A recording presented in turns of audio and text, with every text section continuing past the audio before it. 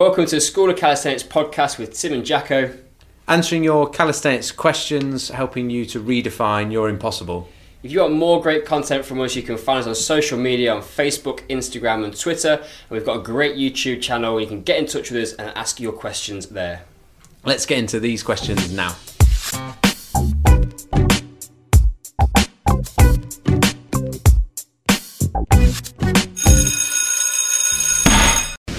Welcome back to School Calisthenics question and answer number 3, or tres. What language is that? That's French. And bilingual day. You wouldn't have thought that looking at it, would you? Tim, would you like to hear the first question? Yes, please, question master. The first question is actually immediately after last week's one about what on earth is going on with Jacko's hair. Yeah, this is a good topic actually. Jacko's got quite a detailed hair history, which is available for all to see if you just Google David Jackson mullet into your favourite web browser. To quote a good friend of mine, Sam Raven, if he's watching, we used to talk about the idea of when you're in between hairstyles, you've got to let her be. So I'm just currently letting her be. We're all growing our hair because if you're not currently cutting it, it's growing. And if you have your hair cut, then obviously you've made a decision. Well, I haven't made that decision, so see, I've got a good question actually. I'll picture it's a bit like the opposite. A mullet is long at the business at the front, part at the back. It's like long. This is more like a frullet, where it's a front mullet. Yeah. So just enlighten us so that I'm aware, because I'm not sure how I feel about the mullet making a reappearance. But No, it's not. No. What are you transitioning towards? I don't know. That's what I mean. I'm just letting it be. All right. Let her be. Not a man bun. Let's move on to I would be lying if I'd say it has never been in a ponytail yesterday.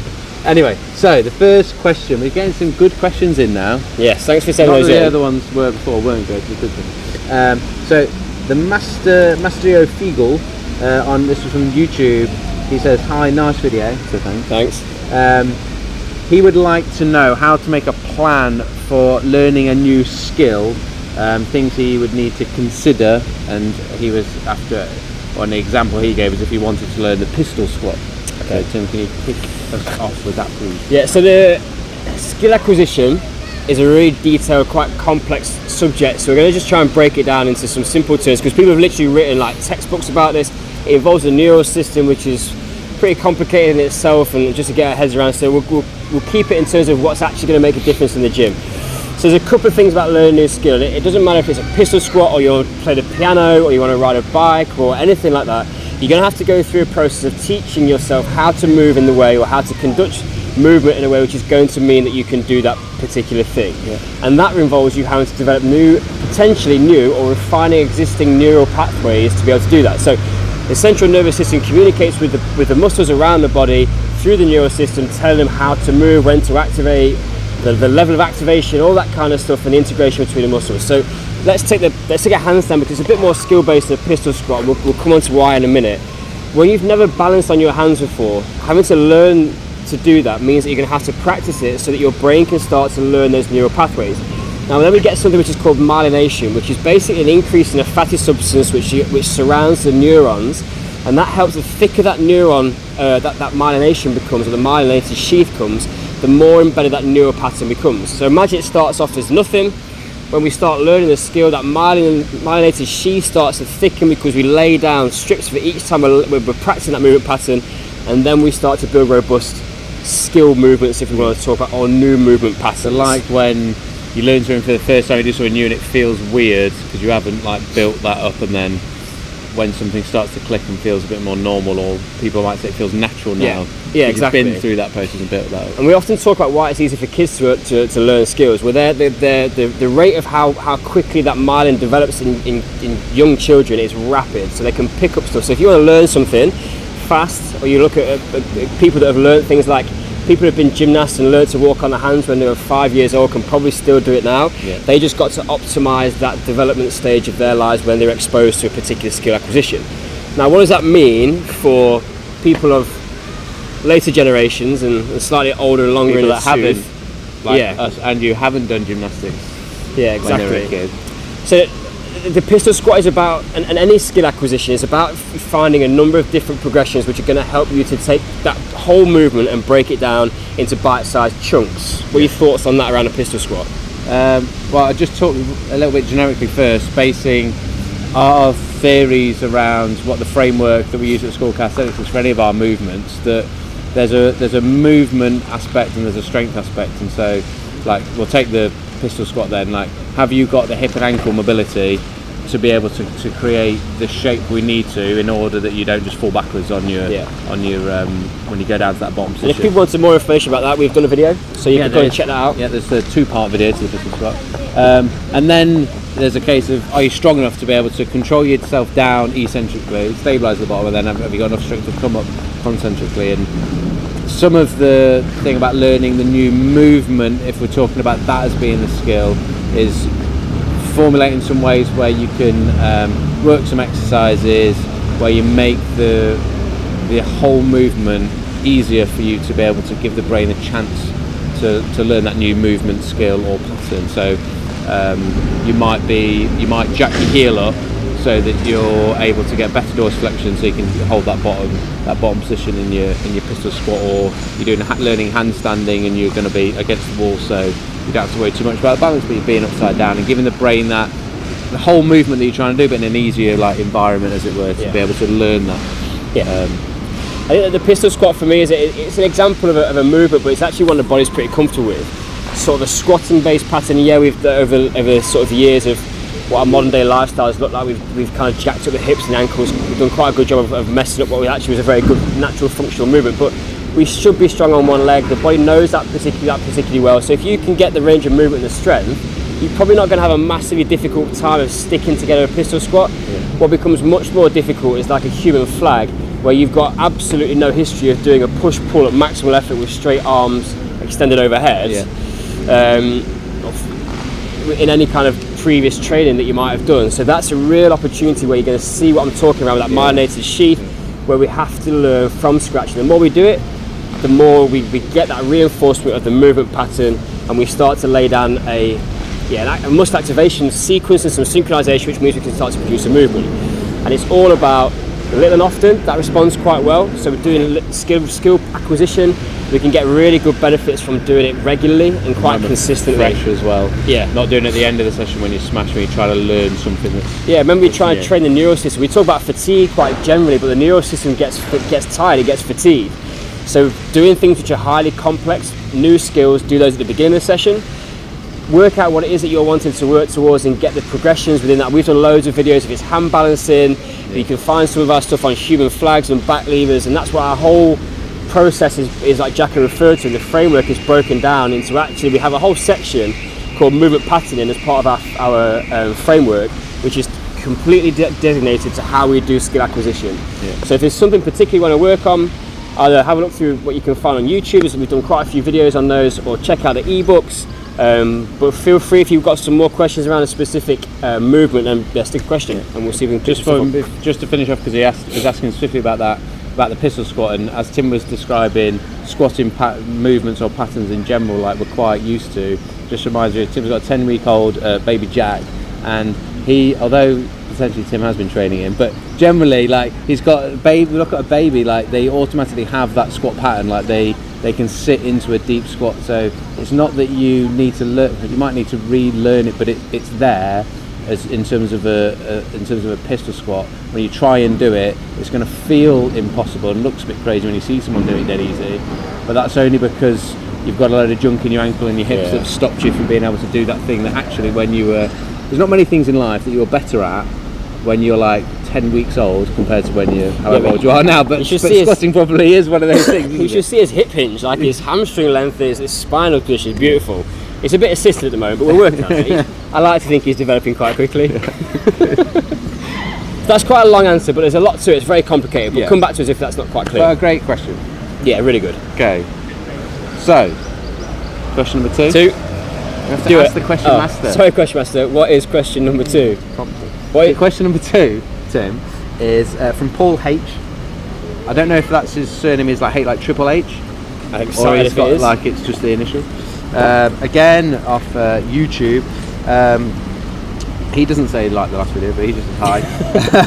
I'm struggling with the transition. Is a good one actually, because it's something I've found very takes a lot of time and works hard on. been through quite a few struggles on this, but Tim is the master of his header handstands. I'm struggling with the transition between doing handstand push-ups against the wall and attempting them freestanding. Any advice appreciated? But I like to take a mentoring approach in my role as head of handstands. So Dave, why don't you enlighten us as to what you've learned from your journey into hand balancing? So, first and foremost, there is a huge difference between being supported against a wall with your feet supporting you, even though they're not helping you up, compared to being freestanding. So when you're freestanding trying to do a handstand press up, you've got it's like being able to do the difference between doing loads of dips on bars and trying to do dips on rings, and people really struggle to do dips on rings when they haven't done them before, because the stabilizing muscles around the shoulder don't know what the hell's going on when they're on that ring, and so the prime movers like your chest, your pecs, your triceps aren't able to even get going because the joint or the shoulder doesn't feel stable enough. So you might be able to bosh out 10 handstand push-ups with your feet against the wall you try to do on freestanding, and your balance might be quite good, but as soon as you start trying to move, you don't feel like you've got the strength or the horsepower to get back up, because you haven't upgraded the sort of stabilising structures around the shoulder to be able to work effectively and actually put down the strength you've got. The brain just like pulling back some of that strength that you've got because it doesn't feel stable. And so there's a balance aspect of that. Like, I don't know what you're at, Paul H, whether you're like balance, are you really good at balancing, or have you just done wall handstand press ups and actually you need to get good at balancing on your hands, that proprioception of balance through the fingers and that feedback through the hands and the fingers, and then try and build that in together, or are you just completely struggling with that? I think that bang on, and I think the other thing is actually links back to what we were talking about before, is like handstand push-ups against the wall is an easier skill than a freestanding handstand push-up. So your ability to be able to apply force when that wall is not supporting you, you've got so many more variables that you're trying to control. So the skill component of how you actually control that movement, what your feet doing, how does your body weight shift as you lower down towards the ground? Are you able to keep the feet in a position where you're then at the same time strong enough to hold that shape, which you don't have to worry about against the wall? Or when you drop down, does the body angle change because you're losing some strength through that range, which then means you lose your balance? There's all of that sort of stuff going on. So I want to say something on that, as you're saying that there. If here's the wall, your feet are up against and against the wall, you've automatically got some like banana back issues going on, even if you've got it like minimal. But the difference being when you're freestanding, as Tim says, your body comes down and you actually angle your feet slightly behind you. It changes the mechanics of what's going on and where you're pushing from a little bit, like and so it's something that I've helped to practice that. And gave this one to Harvey, loved it, our cameraman from Victor Visuals, so he loved this one, where you go into that handstand against the wall, you take your feet off and get your balance, and then you slowly just lower down into the control, so literally your nose touches the floor, hold that bottom position where your feet are slightly backwards of you and you want that little bit of angle because you come down forward slightly. You haven't gone straight down and put your head between your hands because your elbows are going to flare out to the side and junk up that shoulder. You've come forward there. And then just be able to control and feel that position, and just doing slow eccentrics of those, so 5 seconds on the way down minimum, and not even doing a huge number of reps on that, but just giving the brain, a little bit like the first question, giving the brain the opportunity to learn that movement and build up the strength through that eccentric, and you get the control as well. You'll soon be able to get back up and get that out position. I would also then practice the outward bit, then still use the wall, so go against, come up to the wall, away from it, control yourself lower down, then as you come back up, you should then come back up and find the wall again, and then eventually take the wall out altogether.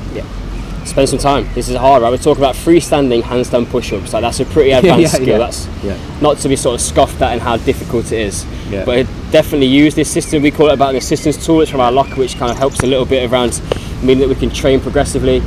Use that to get your body position right.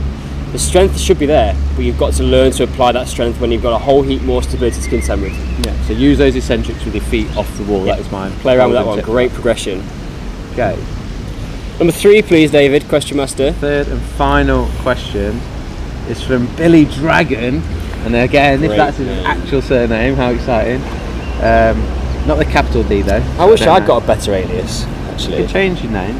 Think of a good one. You know good ones and stick in the comments. Very insightful session, enjoyed it. So that's the previous Q&A, so good. Jack and I like positive feedback. Question for you both. Oh yeah, this is a great question, Dragon. Can I call you Dragon? Is that alright? Name 5 mistakes you made when you started calisthenics. Keep up the great work, guys. Smiley face. Tim, you gotta go for 5. I've been thinking about. I've done a blog actually about the 10 mistakes like not to make or something like that. It's on the website, but that was a couple of months ago, and I've probably, as I'm getting older and more experienced, I think my top 5 are going to change a little bit. I'm going to flip this, because when I thought about this question, do the 5 best things. No, I think I've made more mistakes since starting calisthenics than when I first began. So I actually think when Jack you made more mistakes now than you did at the beginning. Yeah. Okay. And I'll tell you why. I'll tell you why. Tell us. Enlighten us, Tim. I might not have got 5, but I'm gonna wax lyrical for a minute about this. When Jack and I first started training calisthenics, we knew training because we were strength and conditioning coaches working with athletes, so we knew what the training environment looked like. We didn't know anything about calisthenics, and there wasn't a lot of people providing particularly progressive and systematic training. That's why we developed what we developed through the school, because we started bringing those two things together. However, we just went in the gym and we messed about, and we had a lot of fun. And people, to the point where people would say to us, they go, "What are you boys doing in the gym? Because it just looks like you're messing about." And we were like, "Yeah, we are. We're messing about." But we used to go in the gym. The gym just across the road, and we would like try and balance on things on our hands. We would just like hang off stuff.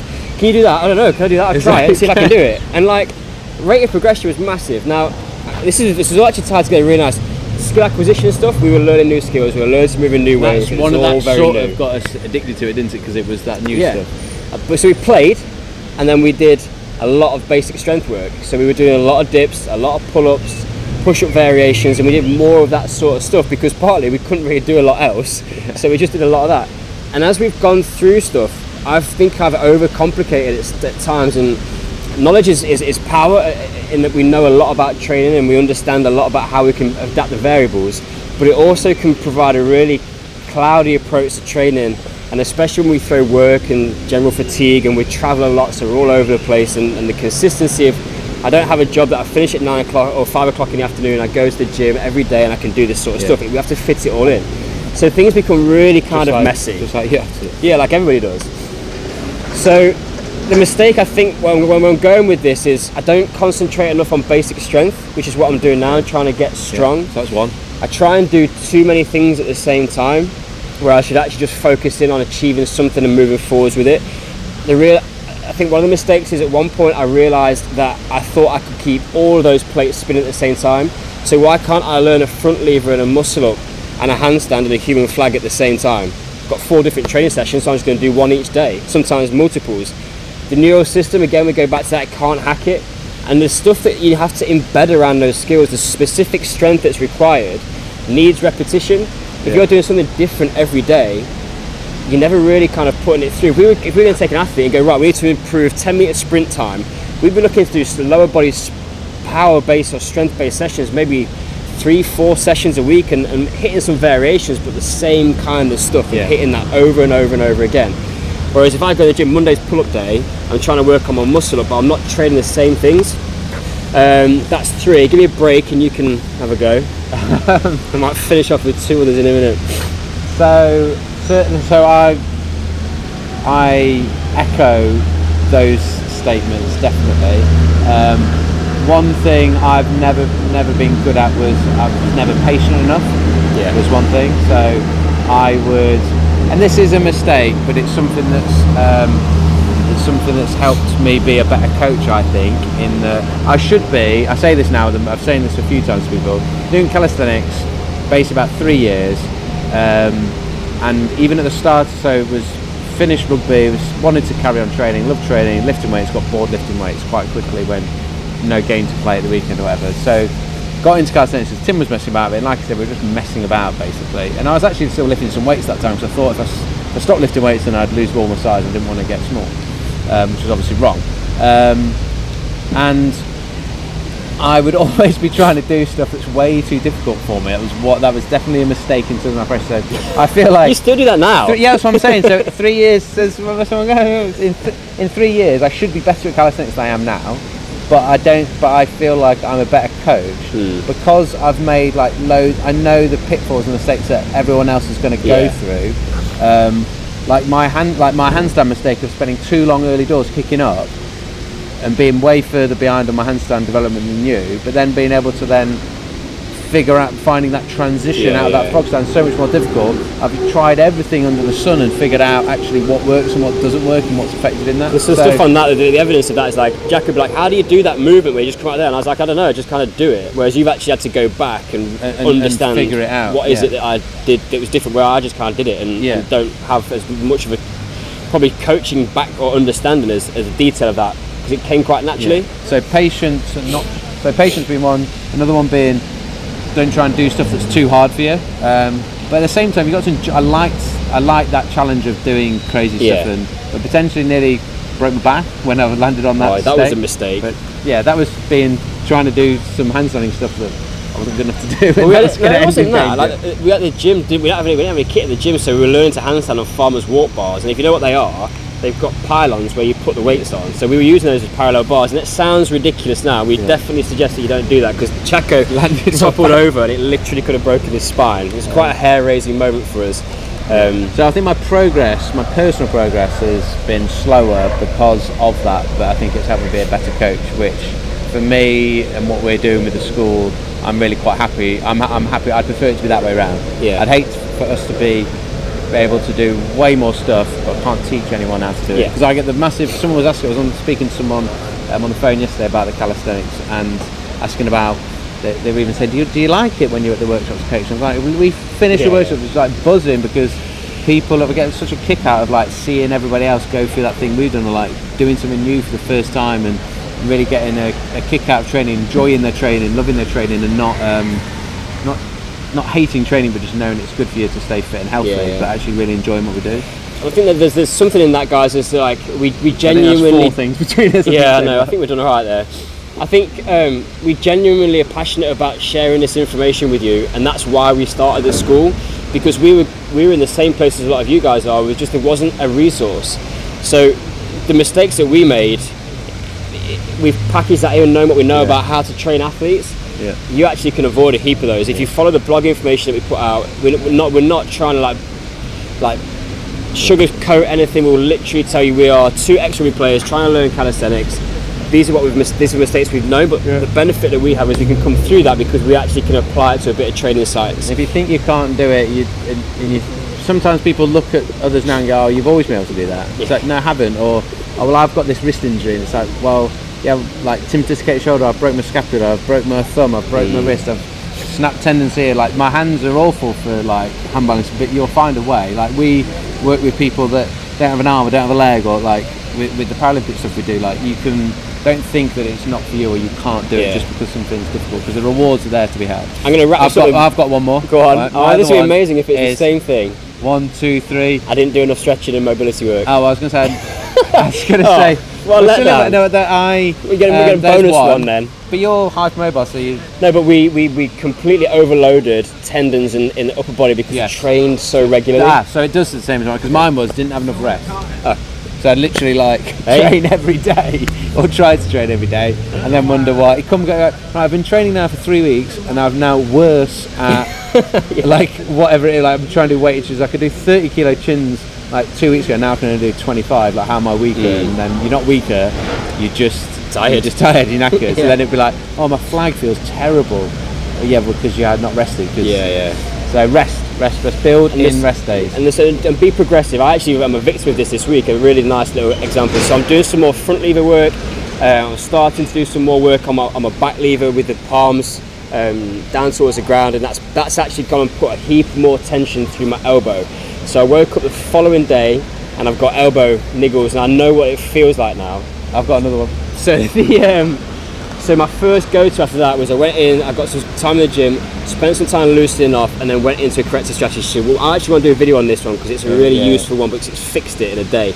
It's just starting to understand how the wrist and the elbow works and why that's starting to kick off, because if you ignore that niggle, I promise you, I was having a great chat with physio about elbows being a combination of muscular and neural impingements, and get all sorts of issues going to go on.